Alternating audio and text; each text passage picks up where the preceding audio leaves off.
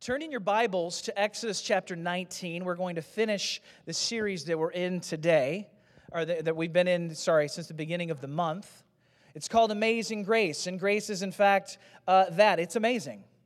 It's hard to wrap your head around it. The unmerited favor of God at work in your life is difficult to really, truly absorb. We use grace very loosely in our language and in our culture, our Southern culture in particular. But what does it mean for grace to be at work in your life? And more importantly, what does it look like for you to have grace vibrantly at work in your life? To have a passionate relationship with Jesus. Think about this for a second. Have you ever found yourself just kind of bored in your faith? I mean, think about it. You found yourself bored? Found things to be dry? I know you have. Raise your hand if you've ever hit a dry patch in your relationship with God, right? Of course. If you've got little kids, it came quick for you. I'm gonna go out on a limb because all of a sudden, time that maybe you were investing with God, you're fatigued, you're worn out. You don't have any measure of up and down as it pertains to your time. Maybe you got a promotion and a lot more is being asked of you. And all of a sudden, the rhythms that you once had are a little bit difficult. They're a little bit messed up. Maybe you moved here, right? And maybe you were a student before, but now you're not. And you're working 50, 60, 70 hours a week. And you're trying to figure out how to have this relationship with God. And you find yourself a little bit almost spiritually bankrupt. Well, what do we do about such things? We're going to scratch the surface today and begin to expound on it in the next month's series called Hunger and Thirst. But today there is a grace that God affords you and I. It's an inviting grace, an invitation for you and I to come into His presence and to literally be changed. Not just once, but every single day. When the Word says that His mercies are new every single morning, I have unbelievably great news for you. His grace invites you to literally have your needs met by Him every single day. And that is amazing grace, is it not? But before we get into all that, turn to Exodus chapter 19, verse 2. Because there's an interesting principle that I think is worth us making note of today. Because for most of us, we think that a relationship with God should be simple, it should be easy, it should be the snap of a finger. I pray, God answers. I pray, I hear. I pray, God moves. Sometimes we have this kind of vending machine type relationship with God where we expect things to always be simple and easy. And I think it's helpful for us to understand that that's not how relationship with God always looks. Exodus 19, after they set out from Rephidim, they entered the desert of Sinai, and Israel camped there in the desert in front of the mountain. Then Moses went up to God. Catch those words right there. Moses went up to God. He didn't take a cloud. He climbed a mountain. Okay? Moses went up to God, and the Lord called to him from the mountain and said, "This is what you are to say to the descendants of Jacob and what you are to tell the people of Israel." Now, the message this morning is not about what Moses has to communicate. So I'm not even going to explain that today. Moses climbs up a mountain to meet with God face to face. And then he delivers what God has to say to the people by climbing down the mountain. And then he takes the response from the people back up the mountain. And he relays it to God, and then he literally climbs back down the mountain. We see over 7 times Moses interacting with God face to face, and we talk about this amazing relationship that Moses has with God, but we never talk about the steps and journey required for him to have that relationship. He literally climbed a mountain to encounter God Almighty. Dallas Willard, who's someone our team has been reading a great deal about the past year, he says it like this. He's a great theologian, by the way. He says, grace is opposed to earning, but it is not opposed to effort. And we forget this principle that while God, He doesn't invite us to earn anything from Him, but He loves it when He sees a people who are willing to sweat and who are willing to work and who are willing to put their life into relationship with Him. This mountain that Moses is climbing, well, you know what, let's back this up. Mount Kennesaw Mountain, 1,800 feet high, in case you didn't know. And it's paved. If you've ever walked Kennesaw Mountain, you will break a sweat like a champ walking up Kennesaw Mountain, and it's paved. I mean, nice, cute little paths all around, and everyone's got their, speed walking all the way to the top. It's nice. It's convenient. And it's 1,800 feet. Mount Sinai is 8,000 feet high. It's 8,000 feet. And it's not paved. He doesn't have tennis shoes on. Okay? It's not even like they had a freshly, gravel path. This is just you climbing up the rough terrain of a mountain to meet with God. Moses was willing to put in the effort. And I will bet money that any relationship you have, a roommate, a marriage, your children, the relationships that you have and that mean the most to you are the relationships where you have put in the greatest amount of effort. Marriage, which is oftentimes the parallel of our relationship with God in the Scripture, let me tell you something. It requires effort. Amy and I literally were taking our daughter out for her 9th birthday yesterday. We were trying to get Chick-fil-A. The line was wrapped around the building, only about 19 times. We got there at 10:29, which means there are 60 seconds left to get breakfast because 10:30 is right there. Tensions are rising. I didn't get in the lane that Amy wanted me to get into, and she let me know. Oh, she let me know. She got out of the car. She went inside. And we're having this moment. She calls me on speakerphone, and I'm like, I don't even want anything anymore. I don't even want it anymore. Get whatever you want. I don't care. Right? We're having this back and forth, this bickering. She gets back to the car, and we're like, okay. Let's just hit reset, okay? We've got to work through this. Caroline's in the backseat. Mom and Dad, are you guys fighting? No, we are not fighting. We are just disagreeing over biscuits. Praise God. Relationships require effort, and that's the small thing. It's insignificant. Relationships require effort. As I get to know my wife, as we've been married 14 years, it is my job not to let this relationship grow stagnant, but even after 14 years, to come after knowing her in deeper ways, more full ways, wondering what are the secrets of her heart. And as I get to know her, even after 14 years of marriage, our relationship becomes stronger. I don't know a spouse that doesn't appreciate their spouse coming to them with a desire to know them more. And Jesus, God, the relationship with Him is no different. Grace is opposed to earning, but it is not opposed to effort. And for many of us, our season is dry. Our season feels just empty because many times the effort isn't getting put in. I don't mean to say that it requires effort to become a Christian. Do not hear that today.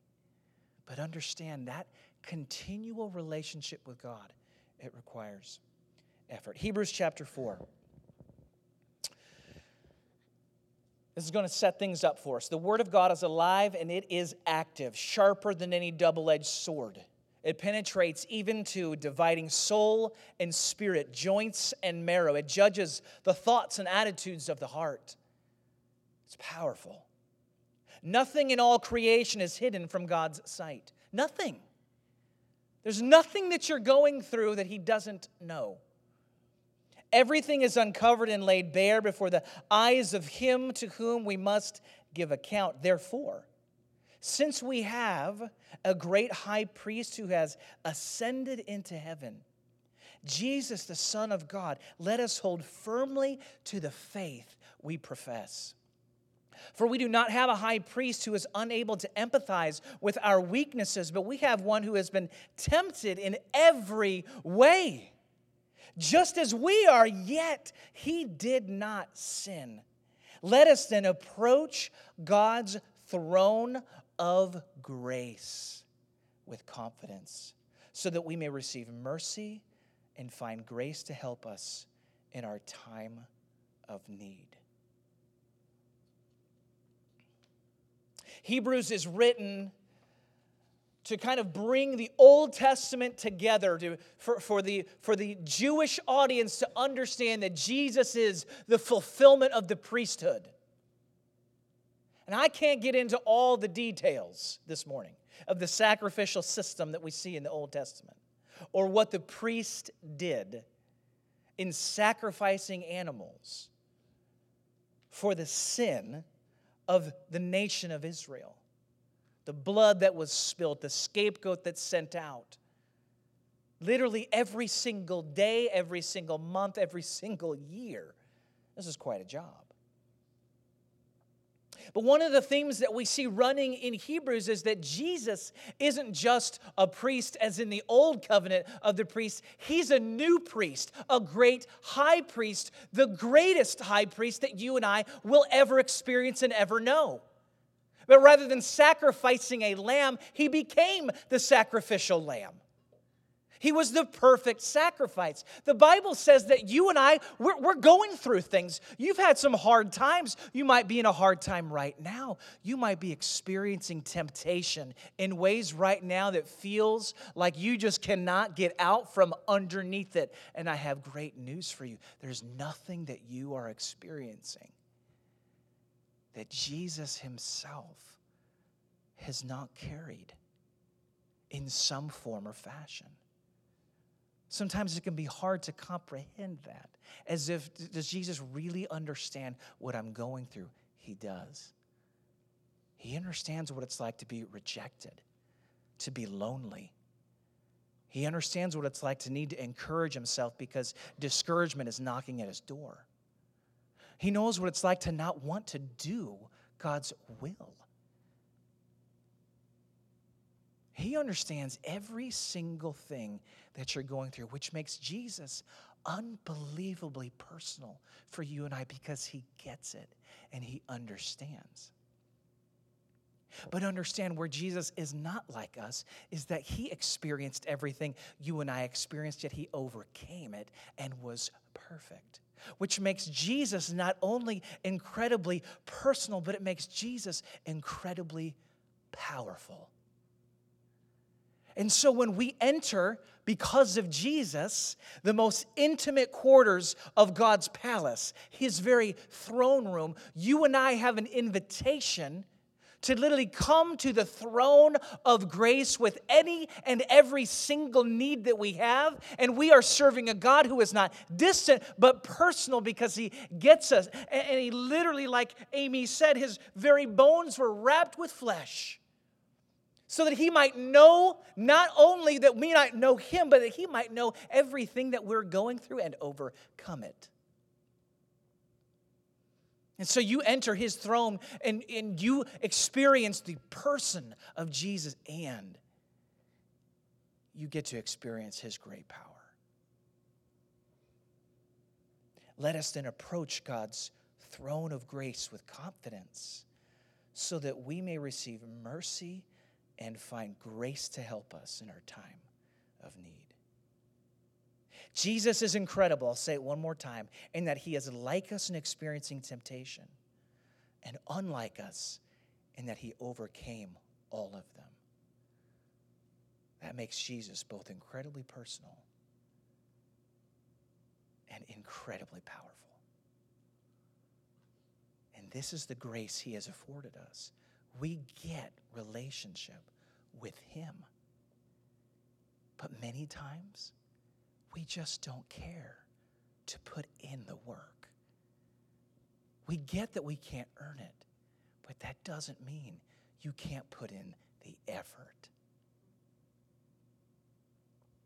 Amy and I, for our 10th anniversary, we went to Paris. And if you go to Europe, there's castles like everywhere. There's palaces everywhere. And if you get to take a tour, you better put on your walking shoes because they're enormous. And I had this thought of things today or last night thinking about what it was like to walk around in these kingdoms. I actually think it's a great picture of American Christianity for so many of us. The Palace of Versailles is one of the single most unbelievable places you will ever be able to go. The measure of wealth that kings and queens had is literally, it's difficult to comprehend. The palace is so large, and it is so enormous. I have a picture standing in front of the fireplace. Just a fireplace. I don't know if it was like the hunting room, because there's a room for everything. And the fireplace is literally like twice as tall as I am. It's huge. I don't even know what kind of wood you put in a fireplace like that. But you walk around this palace literally, this is not an exaggeration, for hours and hours and hours. And the palace greens and the palace yards, and you rent bicycles because it's miles and miles long. And what's interesting is I could spend the entire day on the grounds of the kingdom and yet never actually enter the throne room and get time with the king. And for many Christians, we spend so much time around kingdom things. We spend time around kingdom music and kingdom things and a kingdom, the church group here and a church group there and a church book that I'm reading. And we have all of these things that are kingdom oriented and can, if you're not careful, you walk away thinking that you've actually had time where your heart is laid bare before God Almighty, but you actually haven't. You've simply been on the grounds of the kingdom, and it still requires some effort for you to lace up your shoes a little bit and begin to walk to get to the throne room of grace to spend time with Jesus. You have to put in some effort here. And that means you might need to get up a little bit early before work and spend some time praying and spend some time giving your heart to God again. Literally working in relationship with Him. I got up this morning on Sundays. I like to get up really early. 4:30 today. For some of you, that's like normal. But today I felt refreshed. Like just, yes, I felt good. Alarm didn't even go off. Got up, snuck, got my slippers on, went downstairs, fixed my coffee, sat on the couch, had my Bible open, praying. What's amazing, I felt refreshed 10 minutes before I sat down on the couch. And then I sat down and I opened the Bible and I immediately just feel fatigued. Oh, God, my soul. So tired. No, you're not. This is literally how it works, though. Relationships require effort, and that means you've got to be able to shake some things off and say, okay, God, I am coming for you this morning. No distractions, phone away, TV off. I am giving you my very best. Come on, bring it. I want to engage with you today. I may put on a little song and worship in my living room or before the kids wake up or whenever it might be before I go to bed. But you get my best. I am not satisfied with a relationship that is simply status quo. I want more from you than that. And that means it's going to require a deeper level of effort than you have currently given. If you want to go to new places with God, it's going to require new things from you to get there. It simply is. Same thing in any other kind of relationship.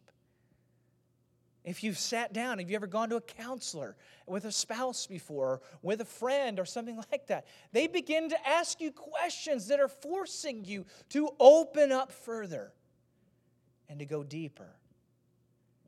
Sometimes you like that and sometimes you don't. But it allows you to go to places that you haven't currently gone.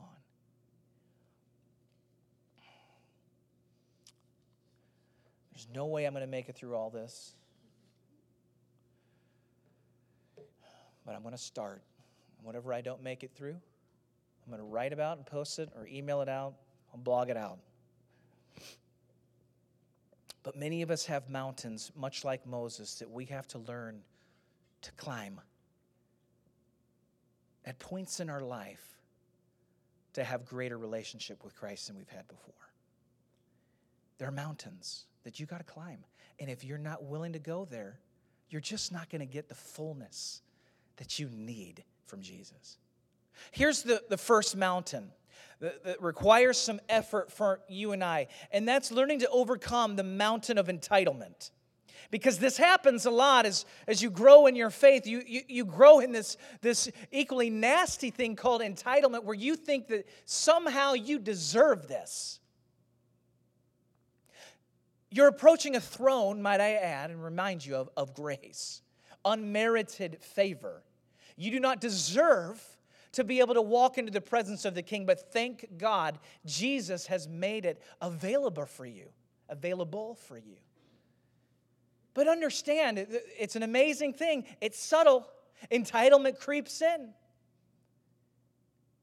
All you have to do is look at your children who maybe they have an iPad and they've been able to play on an iPad for 3-4 days. The fifth day comes, and there is just an expectation that I should get this, and if I don't get this, I'm going to blow a gasket on you, Mom and Dad.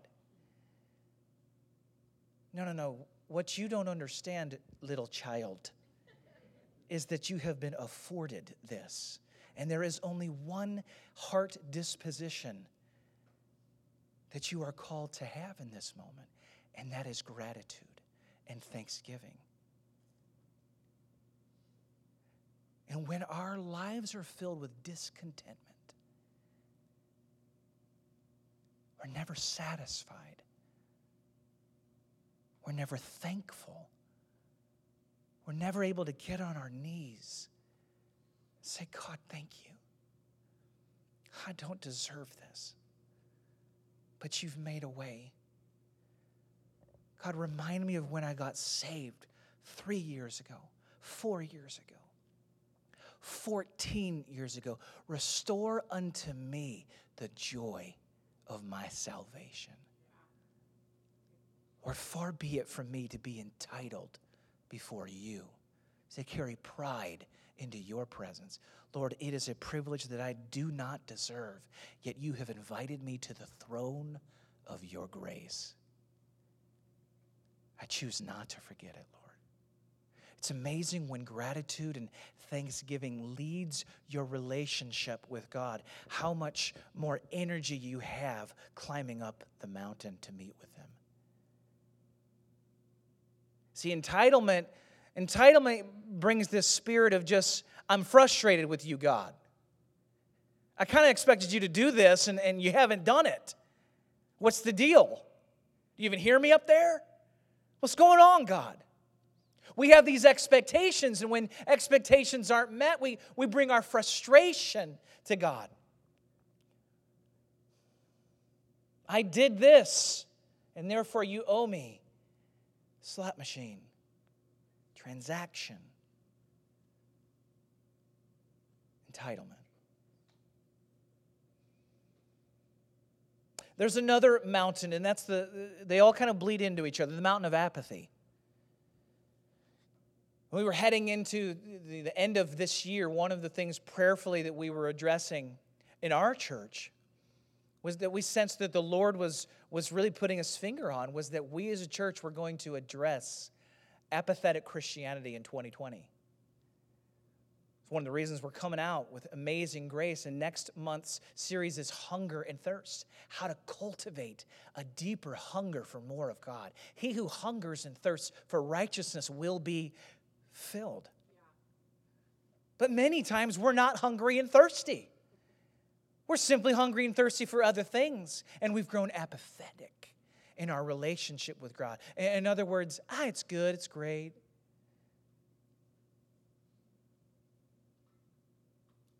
You just exist. We take it for granted. Sometimes the invitation that you've been given to experience God, it's free. And you know how things are that are free? Think about it. What's something you got that's free? Think about it. You don't need to shout it out, but just something that you got recently that's free. Free things have an unbelievable tendency to be taken for granted. Which means you've got to cultivate that zeal, that passion, that white-hot hunger for God. Far be it from me to simply be nonchalant about the God that I serve. He is powerful, and He is great, and He sent His one and only Son to die for me. I'd better not forget it.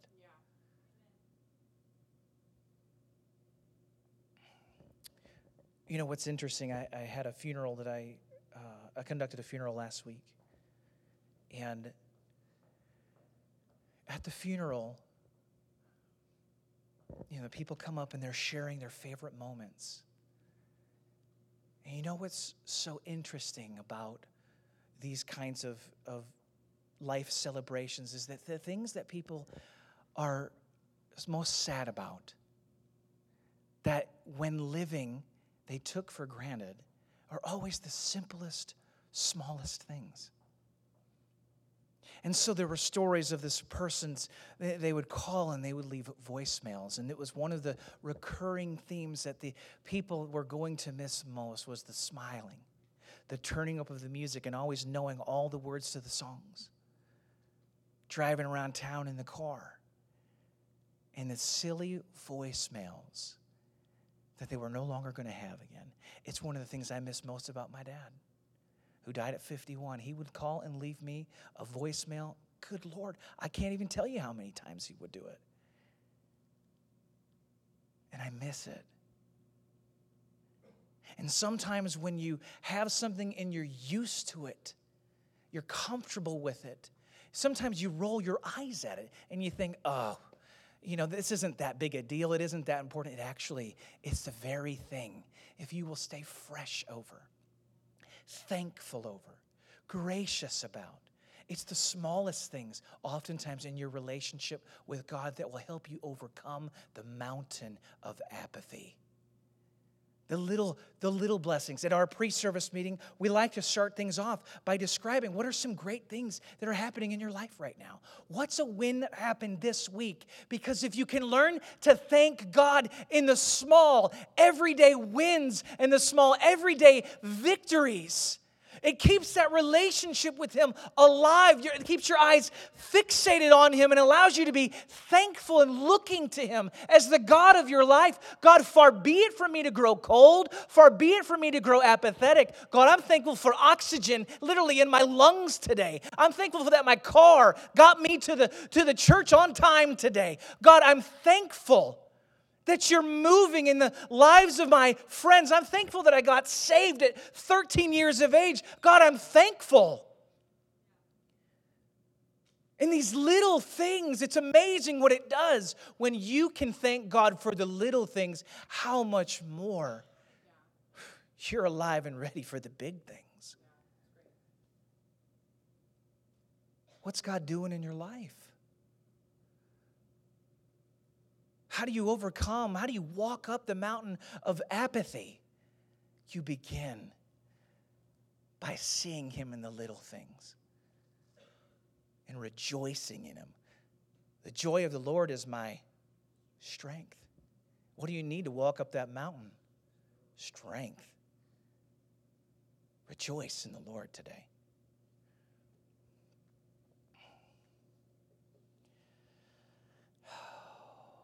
It's decision time. It's 11:15.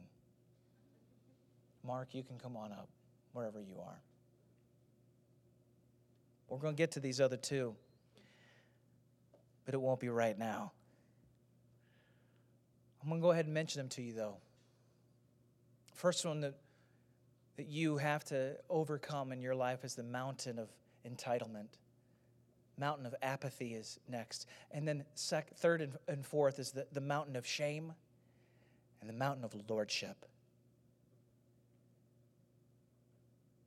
So many times we find ourselves, we've had this pattern of not going to church, and then we're afraid of what people are going to think when we come back to church, and they're not going to know my name, or they're going to wonder where I've been, or they're going to be upset, they're going to care. Nobody cares. They're happy to see you.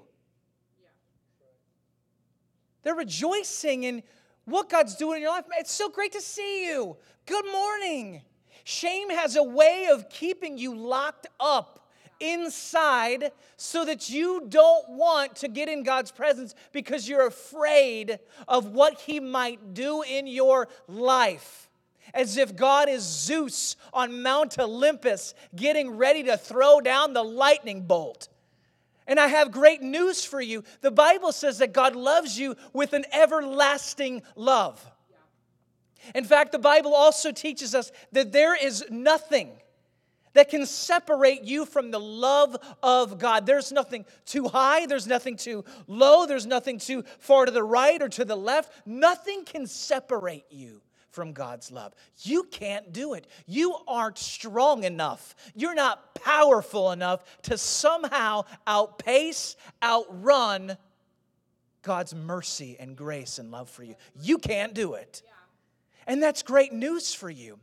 Because the Bible says that you have been adopted as sons and daughters in His kingdom. Which means even though you've blown it, you still have a standing invitation to run into the throne room of His grace.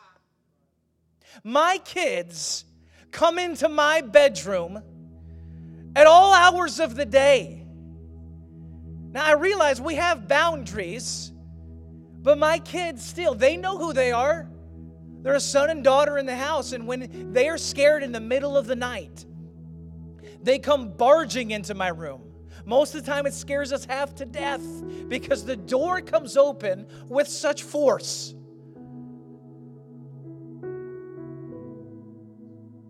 If one of you did that, barged into my bedroom in the middle of the night, there would be problems. We would have trouble quickly. You know who I never had trouble with? My sons or my daughter. Coming into the throne room of my house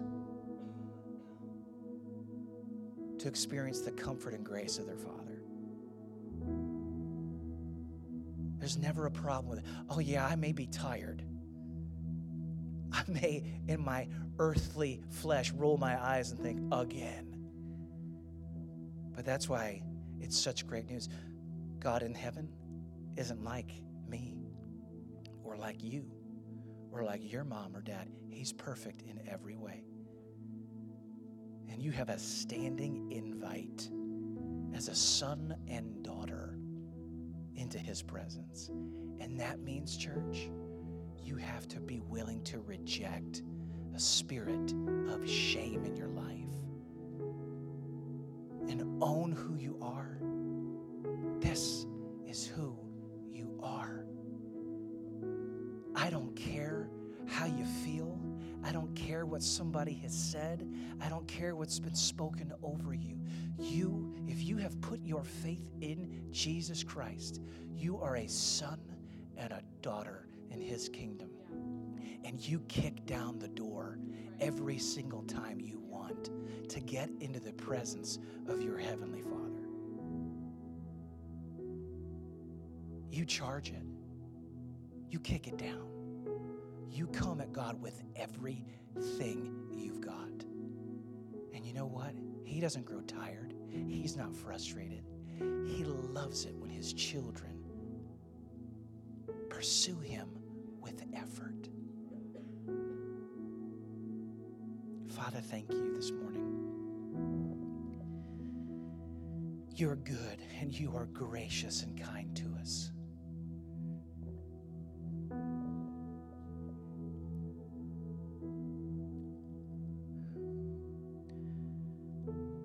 You're gracious and kind and good, Lord. And because we're human, Lord, sometimes our heart begins to grow cold or apathetic, or we fix our eyes and hearts on other things. Lord, help us today. Help our hearts today, Lord. It's in the name of your Son.